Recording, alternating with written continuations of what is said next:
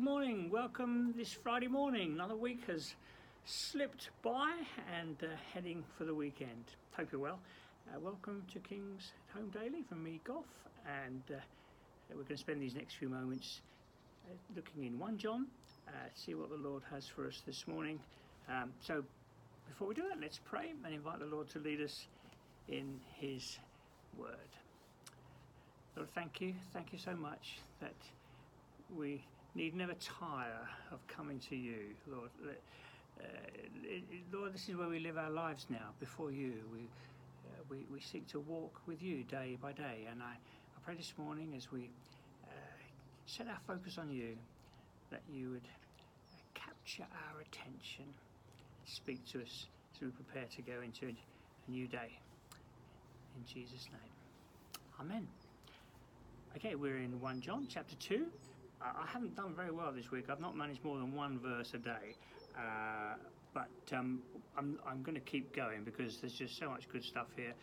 I'm now at verse 28, chapter 2, verse 28, and there's some more reassurance for us.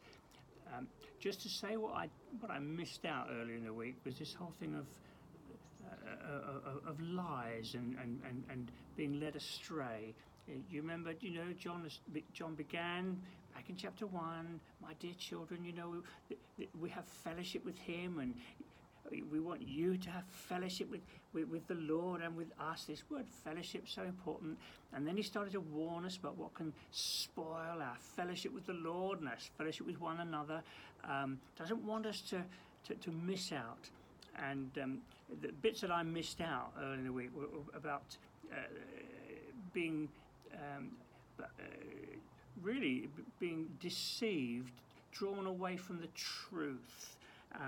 The whole thing of truth and lies he speaks about in verse 20 and so on. And who is the liar but one who denies that Jesus is the Christ? And he's trying. Clearly, in John's day, there were some who were questioning who Jesus really was. Was he really? How could he be totally God and totally man? And there were some people challenging that, as I do today. Jesus was just a good man, or he was a mystical figure, or in the theological world, there's been those who are reinterpreting Jesus, denying the miracles, and so on and so forth. Those are sure signs that you're slipping away from the truth, that you're being deceived. Anyway, so that's the background to what I'm saying here in verse 28. And now, dear children, continue in him. What lovely words. Again, those words of endearment. Dear children. Isn't that lovely? Family again. It's a heart for people. That's what it means to be a Christian. We're the family of God. There should be that family spirit, as it were, among us. Now, dear children, continue in him. Just previously, verse 24, he speaks about remaining in him. It's a lovely word, dwelling in him. Paul loves it. John loves those words, abiding in Christ, and so on. So, dear children, continue in him. Continue in the Lord Jesus. Don't be thrown. Yes, there's mystery. Perfectly God, perfectly man. How does that work? I don't know. But Jesus is so important to us. The Lamb that was slain for us. Continue in him. Keep your eyes fixed upon Jesus, the author and perfecter of our faith. So, just as he began about our fellowship with the Father, and I've spoken a lot these last few weeks about the Father of the heart of God, and he's our Heavenly Father, and we fellowship with him as Abba, Father. So the Lord Jesus is precious. God with us, Emmanuel, God with us. And The Trinity can seem, it is puzzling, Father, Son, Holy Spirit, but it's also beautiful. And there are times we need to say, I don't fully understand it. God is my Father.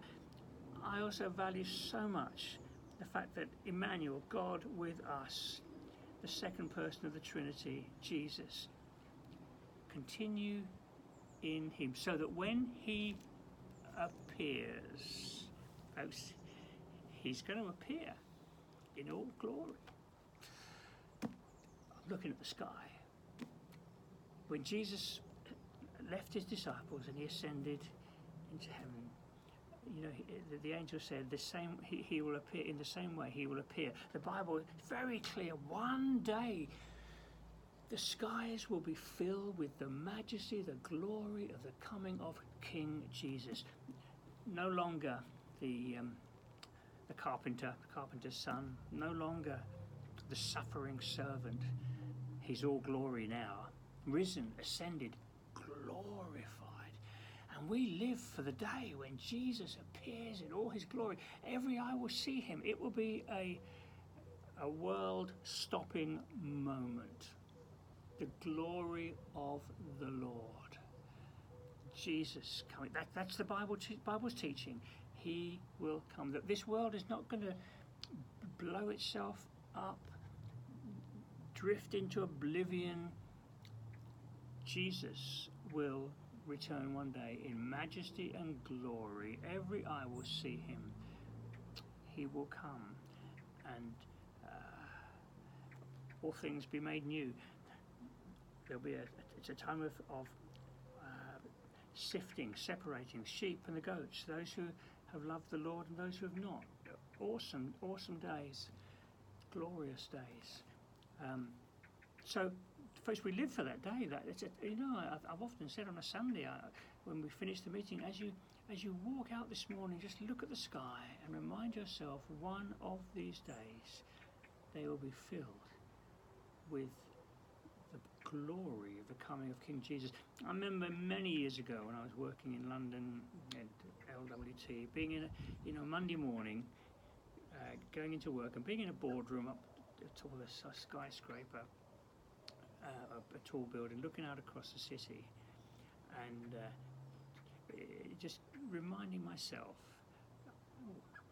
blackbird's appeared again. He's within feet of me. Goodness, hello. Anyway, reminding myself that Monday morning when, you know, you're tempted to just be lost in the, goodness, he's coming real close. Reminding myself that what we see now is temporary. One day it will wind up and all things will be changed because of the glory of the coming of King Jesus. And I remember looking out over the city of London and thinking, wow, what a day, one day, the glory of the coming of the Lord. Folks, that's what John's speaking of here. When he appears, so continue in the Lord Jesus, so when he appears, we can be confident and unashamed of his coming. He's going to be on my knee in a minute, this blackbird. Can I finish my devotion? If you know that he is righteous, you know that everyone who does what is right is born of him. Folks, when you have that kind of expectation of the coming of the Lord, it changes the way you live. That's what he's saying. Continue in him. Keep your eyes on the Lord Jesus. Be aware that one day he's coming in majesty and glory, and it will change the way you live your life. It really will. And so, Lord, I pray for us, for everyone here this morning, watching this morning, that you would help us to keep our eyes on Jesus. Keep our eyes on him. And I pray that we'll have a greater awareness, a vision of the glory of the Lord Jesus, and the fact that one of these days, Lord Jesus, you are coming in majesty and glory, and every eye will see you. Lord, would you make us more alert to that, so that it will change our lives? It will cause us to live differently. It will cause us to live for your glory. I ask it in Jesus' name. Amen. God bless you. Have a great day. And hey, hope to see you on Sunday.